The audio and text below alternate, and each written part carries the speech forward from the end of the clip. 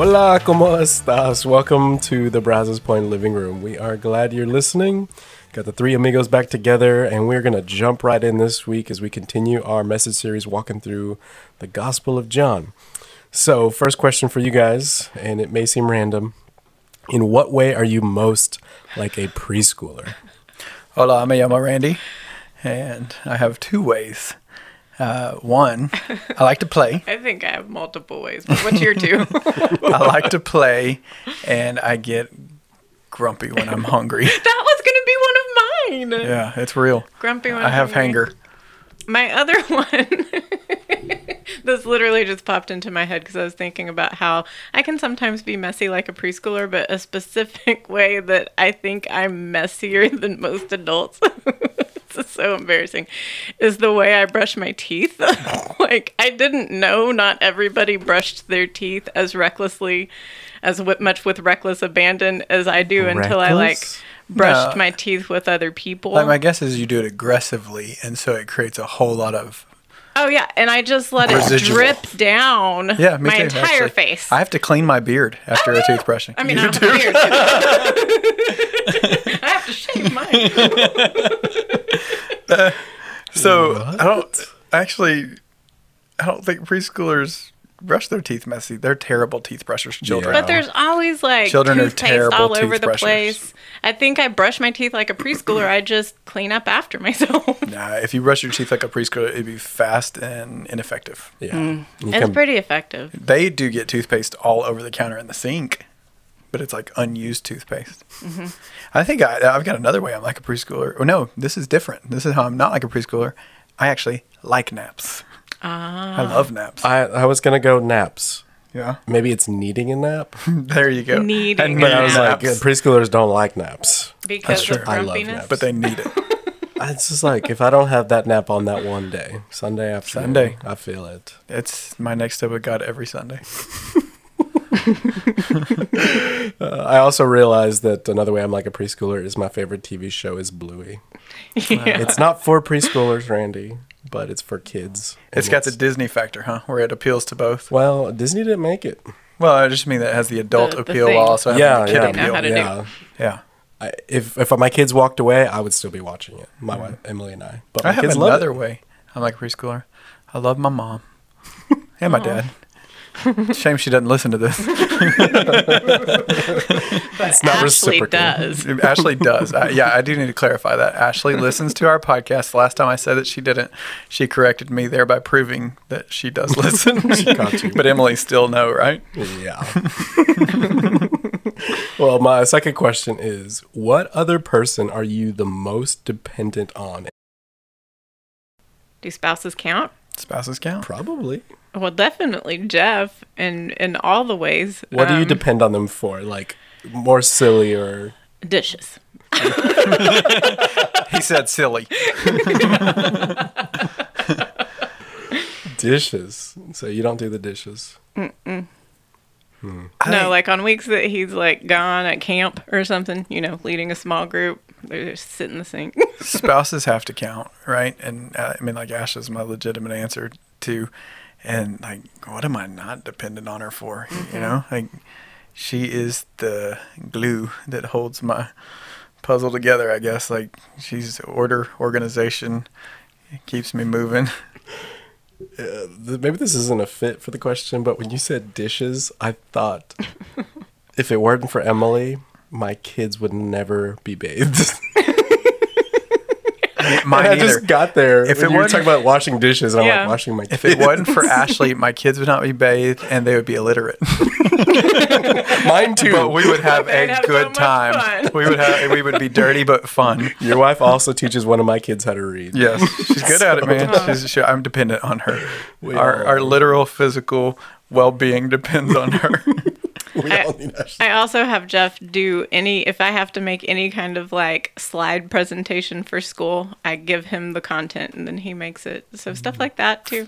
He just knows how to do more things. Nice. Shout out to I like all the to think people we're dependent codependent, though. Yeah, at least surely I'm bringing something to the table. on. We'll have her on next It's week. like, I'm eating the stuff on them dishes. Well, the reason we're talking about being dependent and even maybe like a preschooler is because as we continue to journey with Jesus through the Gospel of John, we're going to see him interact with somebody who is completely dependent on other people and really who ends up being completely dependent on Jesus. And so we see this interaction with Jesus and a blind man who he ultimately heals. And there are a lot of questions about how exactly this happened and who the person who did the and they ask him, okay, well, why is this man blind? Is it something he did? Is it a sin that he committed? Or is it sin of his parents that made him blind? And Jesus kind of says neither. And he talks about, if you read it, that there is some purpose in suffering. And it's an interesting idea. And so we also have us reading Matthew 5. And here's what it says. Blessed are the poor in spirit, for theirs is the kingdom of heaven. Blessed are the poor in spirit. So my question to you is, how do Jesus' words help you understand suffering or comfort you in the midst of it? I think the answer for me is they help me greatly. And that not just for me, but not just that I draw comfort from it, but I think it greatly helps me to comfort others. Mm-hmm. Because I talk to folks all the time that twist and misunderstand the reality, and they really do buy into that. If bad is happening, it must be because I've earned it. Mm-hmm. And so Jesus' words here, where he says very clearly, no, it wasn't him, it wasn't his parents, it wasn't either of those things. Man, like I hope that encourages and shapes lots of folks' understanding on this, especially folks who tend to, take the blame for the bad that's happened to them. I think the other thing that we can tend to do when bad things happen, and it doesn't make sense that those things happened, is let it affect our faith in God too. Like if he let this bad thing happen, then who really is he? And so Jesus's words here help us again, because the whole book of John is all about telling us who he really is. And the thing, like one of the things I was reading earlier, is that Jesus, he absolutely has the power to heal. He can do any of that he wants, but he also has the power to help us deal with it and to walk us through it. And that's what we get. We get his presence. And the thing is, both of those, whether he heals or helps us deal, it grows our faith. I like that. And it's heal and deal. And I'll add a third element. He also has the perfect wisdom to know what our actual good is. Yeah. Right? We have our perceived good, and my own perceived good for myself doesn't involve a whole lot of discomfort. Mm-hmm. But his greater good might actually come through a lot of suffering and pain, but he actually has the perfect wisdom to know what's good for us. And sometimes, like you said a minute ago, helps us know how to comfort others. Sometimes the greater good, it might, we don't like this, but it might be how we're able to minister to somebody else down the road. Yeah, and I just think these words from Jesus are so clear and so helpful, because like I think of so many folks, that we pastor through hard things, that we can point to these words and go, listen, look, you didn't do this, right? Mm-hmm. It's not your fault. It's okay. I mean, it may not be okay, but you didn't create this. Right. And at the same time, I do want to add to the conversation that though suffering is not the result of sin in a sense, meaning that your sin caused you to have this consequence, it is true that all suffering is the result of sin in a particular sense, right, meaning the fall of man. Yes. Right? So you go back to the beginning, you go back to Adam and Eve, you go back to the choice to rebel against God and his ways that introduces sin into the world. And then ultimately all pain and suffering is a result of sinfulness, but not your particular sin getting a consequence for what you did. Well, I think in verse 3, Jesus says, neither this man nor his parents sinned, but this, referring to his blindness, happened so that the works of God might be displayed in him. And Jesus is basically saying there is purpose, a greater purpose to why this is happening. And so my next question for us, I think, is a big one. How has pain been purposeful in your life? And can you say that you're actually thankful for it or blessed by it? As Jesus said, blessed are the poor in spirit. As we get into that, I want to kind of add a detail into the framework here. Like, we don't know how old the man born blind was, mm-hmm, but you have every indication that he's not an adolescent, right? Mm-hmm. This is an adult. And so think about how many years it was from his birth into this point in time. And now the purpose is being fulfilled in him as Jesus is healing him. And so I think that's important for us to think through. Like sometimes the duration of pain is long, and even though it takes a long time, it still has great purpose. And sometimes we just have seasons that we have to go through before we see that purpose. But yeah, I mean, I think thinking through the idea of how pain has been purposeful in our lives, it's the reality that we grow more in the valleys than we do in the mountaintops, you know? But then what that looks like in terms of our own particular experience, it's different from person to person. Yeah. Yeah. I mean, I think I try to look back at any pain and see how there was purpose in it. And sometimes it's not always all that obvious. But something I've noticed too is that a lot of times pain that I've walked through has actually spurred me on to some kind of next step with God, like experiencing some kind of I don't know, some kind of event or even season that was particularly painful, softens my heart toward other people that are also walking through something like that. And like realizing that has actually like spurred me on to pursue more next steps with God. And so that's like, I like looking at that and seeing how whether he heals or helps us deal, it grows our faith. I think for me, when I think about this whole subject, like if I'm honest, I feel like I have far more experience walking with others through their pain than I do walking through my own pain. And some of that's just my life's experience, you know? I mean, there's just not a whole lot of suffering or painful experiences, but man, I have walked through it with people, and not just, you know, the masses, but like people that I have deep connection and relationship with. And so I think how pain has been purposeful in my life, it's like ministering to people who I love who are walking through pain, you know, and being able to be the hands and feet in Jesus in those cases, and also being able to be that consistent and gentle reminder of the presence and goodness of God in the pain. One of my favorite words is just perspective. And I think it's a powerful exercise to look back on our lives and see the real difficult seasons and begin to ask God, what was the purpose in this? God, where were you at work in the midst of this difficult season?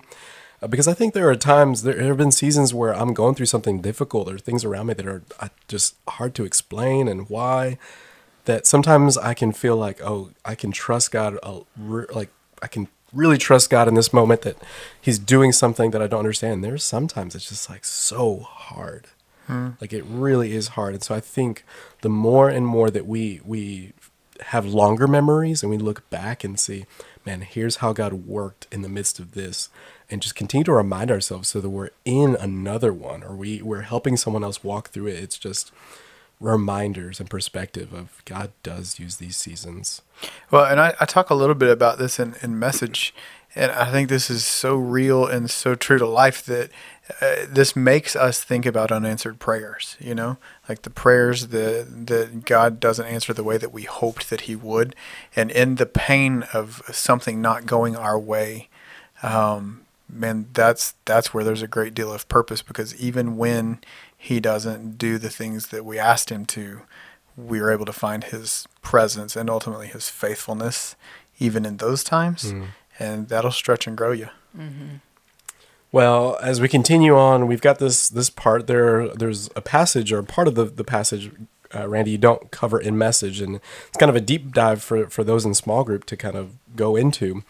And we see this interrogation, and as the religious leaders see this man who's been healed, they have a lot of questions for him, and they want to understand who did this and how did this happen. And as we jump in, we see that they want to know, okay, who did this? And the man tells them, and they said, well, he's not from God because he did this on the Sabbath. How can a sinner perform such signs? And they're all divided, and they're fighting, and they're arguing. And so my first question is, why did the Jewish leaders refuse to believe that Jesus was the one to heal the blind man? This is kind of a reoccurring theme.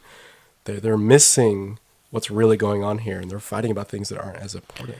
Well, I mean, it's the opposite of John's purpose. John has written these things that we may believe, and the reason they don't want to believe is because they don't want to believe.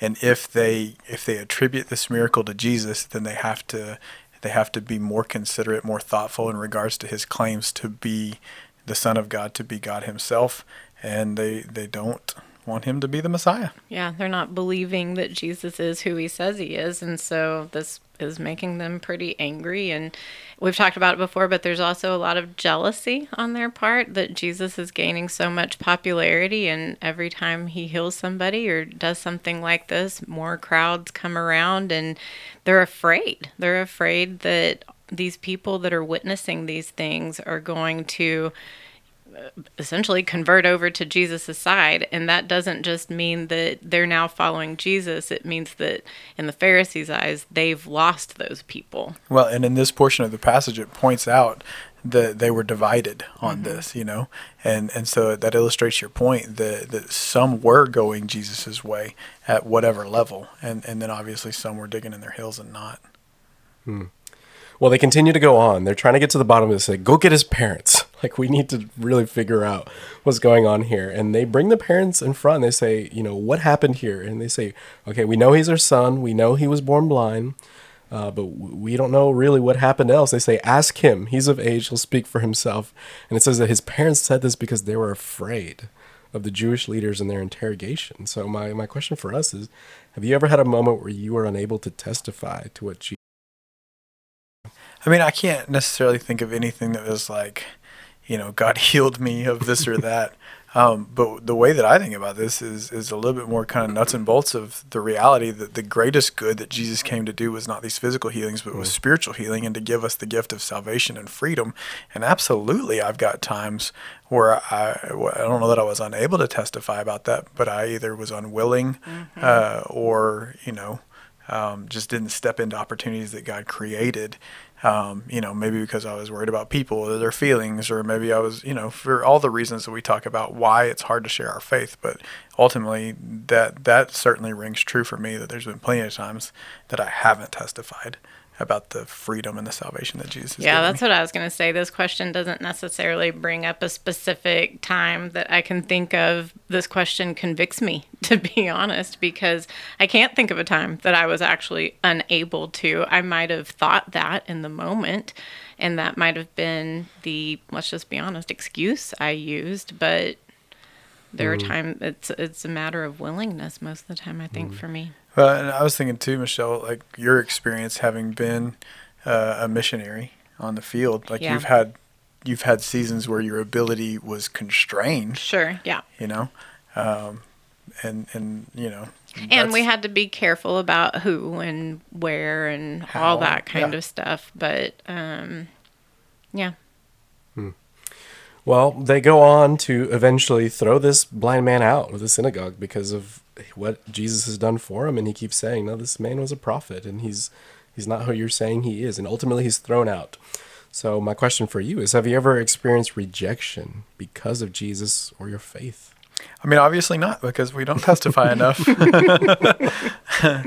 Honestly, yes, in small ways, but I don't necessarily have any life experiences where I really feel like I've lost a friendship, lost a connection, been ostracized because of my faith in Christ. Yeah. This makes me think of,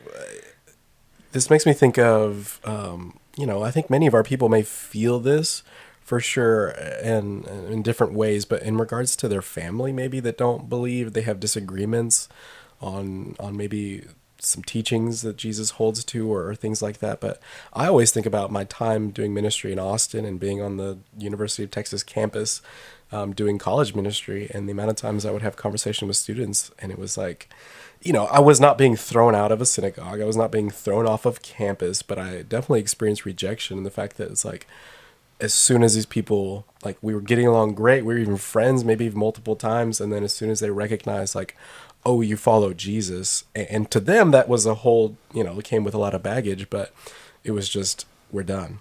Like, See, even in that, I don't necessarily relate. Like, I think back to when I was in high school, standing out and being different because of following Christ, but still never rejected or, not included. Yeah, for but sure. just seen as different.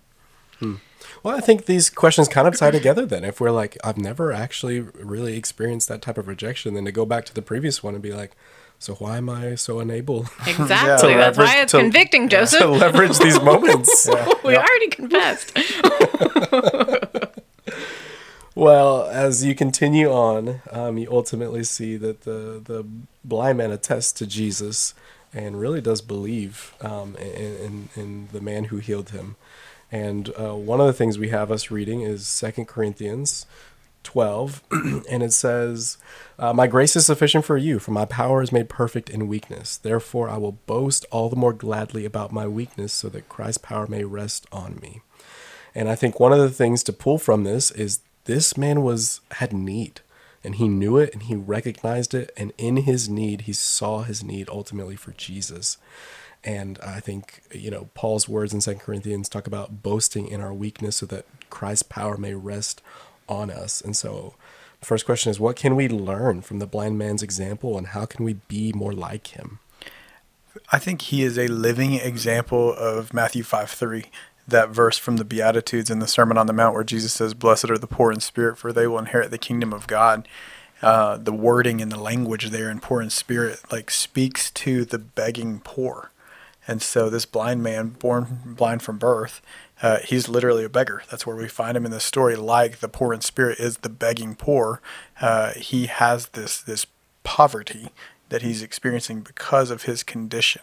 And so he's so needy in multiple ways. Yeah. He's needy physically, he's needy financially, he's needy relationally. He has all of these different kinds of needs. And then when you look at the other half of the blessing in that, you see that the promise is the poor in spirit will inherit the kingdom of God. And you see this living example of that in that he inherits the kingdom of God by literally physically seeing the king. Mm-hmm. So he literally physically gets to see the king.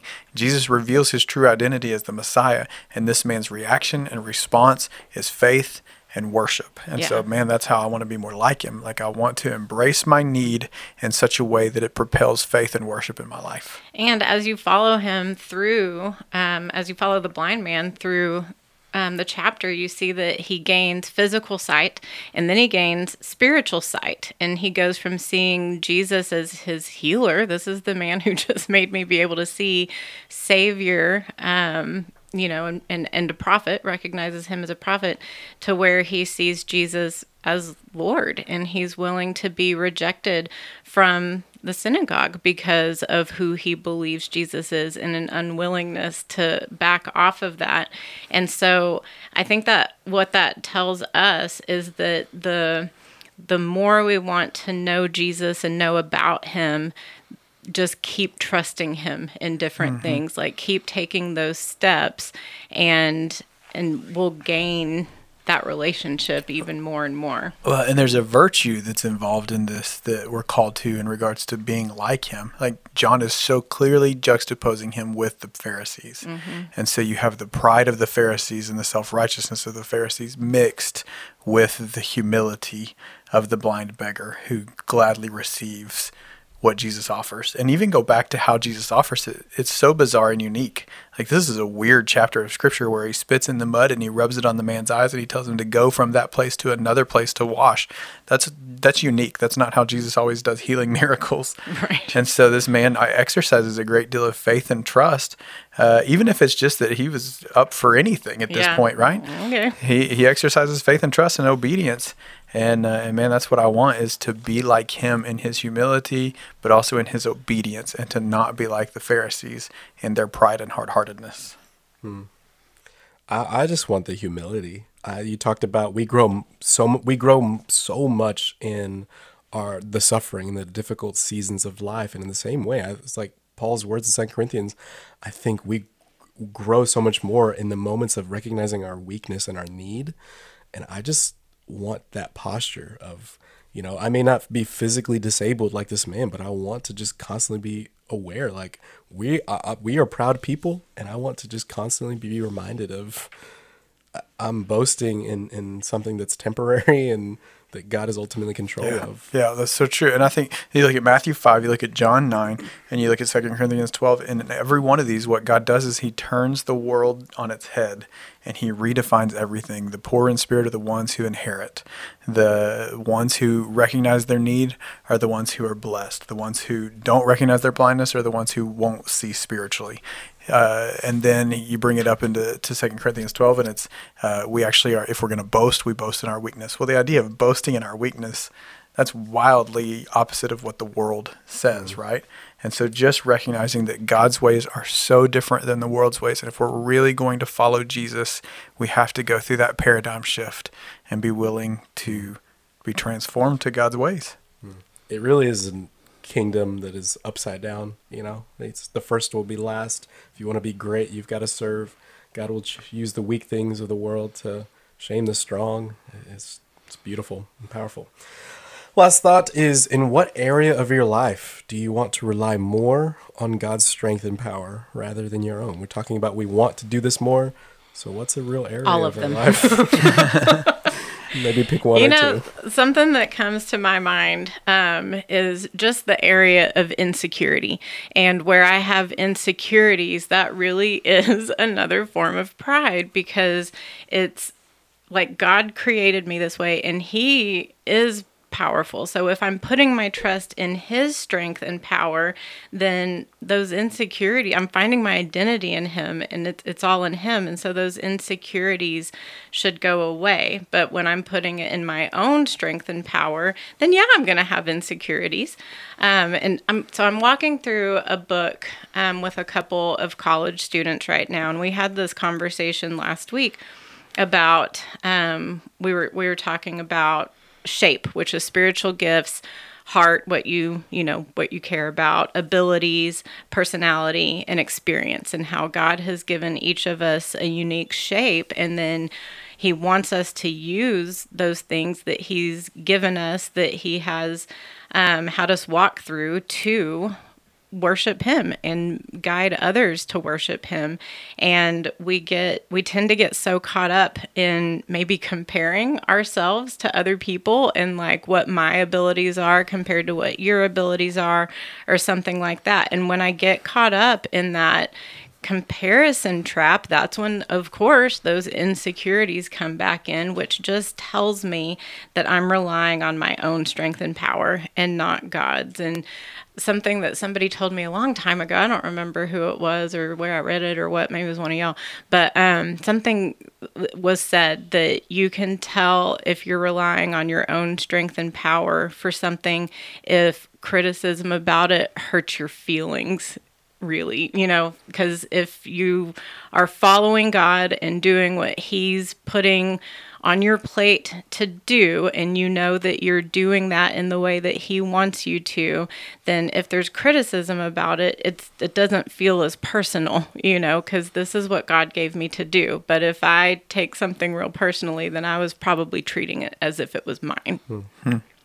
I mean, I think I had to think about 2 seconds on this question when the first thing that popped into my head. So I'll go with that. And it's parenting. Like it's a challenge and it's a great responsibility. But I think part of the reasons why I want so much to rely on God's strength and power is because I recognize how little control I have. Mm-hmm. How great the consequences of this responsibility are, how big of a task it is, how important these relationships are, but ultimately how little control I have.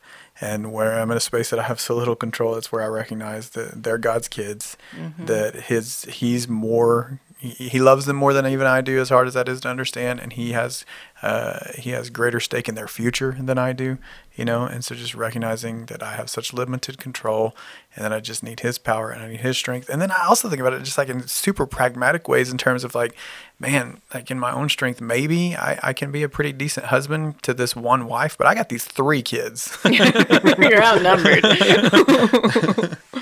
I don't know why anybody's a polygamist, man. That's a different podcast. Well, you took mine right out of my mouth. I think trust is definitely one. I mean, just the future. And I think when I think about future and my desire to trust God more and lean into the confidence that comes in Him is really parenting and my kids. And I think about the responsibility that's there. And if I had all the ability and it was all reliant on me, I'd be terrified. And the fact that I have even less than I think, it's just so big. And so it's definitely a place I keep coming back to say, God, I definitely can't do this, and I know you can, so please help me to feel it. Well, and at the core of what I want his help with in regards to them is actually about him. Because more than anything, what I want for them is to know and follow him, to love him, and to leverage their life however creatively they execute God's will in their life. Like, I just want him to be at the center of who they are. And I can't make that happen. I would suggest that both of y'all come to a family fun event that we're having on October 16th. Well, the last day to register is Sunday, October 2nd. which is the day this gets podcast released. comes out. Yeah. So if you go after Sunday and try to register, you're too late. It may be full. Well, this was great. I've enjoyed getting back into this series. And if you're listening and you are not currently connected to a small group, we would love for you to be able to do what we just did, to sit around and to talk about the things that matter most and to laugh together with other people. And so if you're not connected in a small group, send us an email, smallgroups@brazzespoint.com. We'd love to get you connected. Any last thoughts? Thank you, Ashley, for doing all the things for all three of us. And thanks for listening, Ash. Yeah. Thanks for listening. We'll catch you guys next week.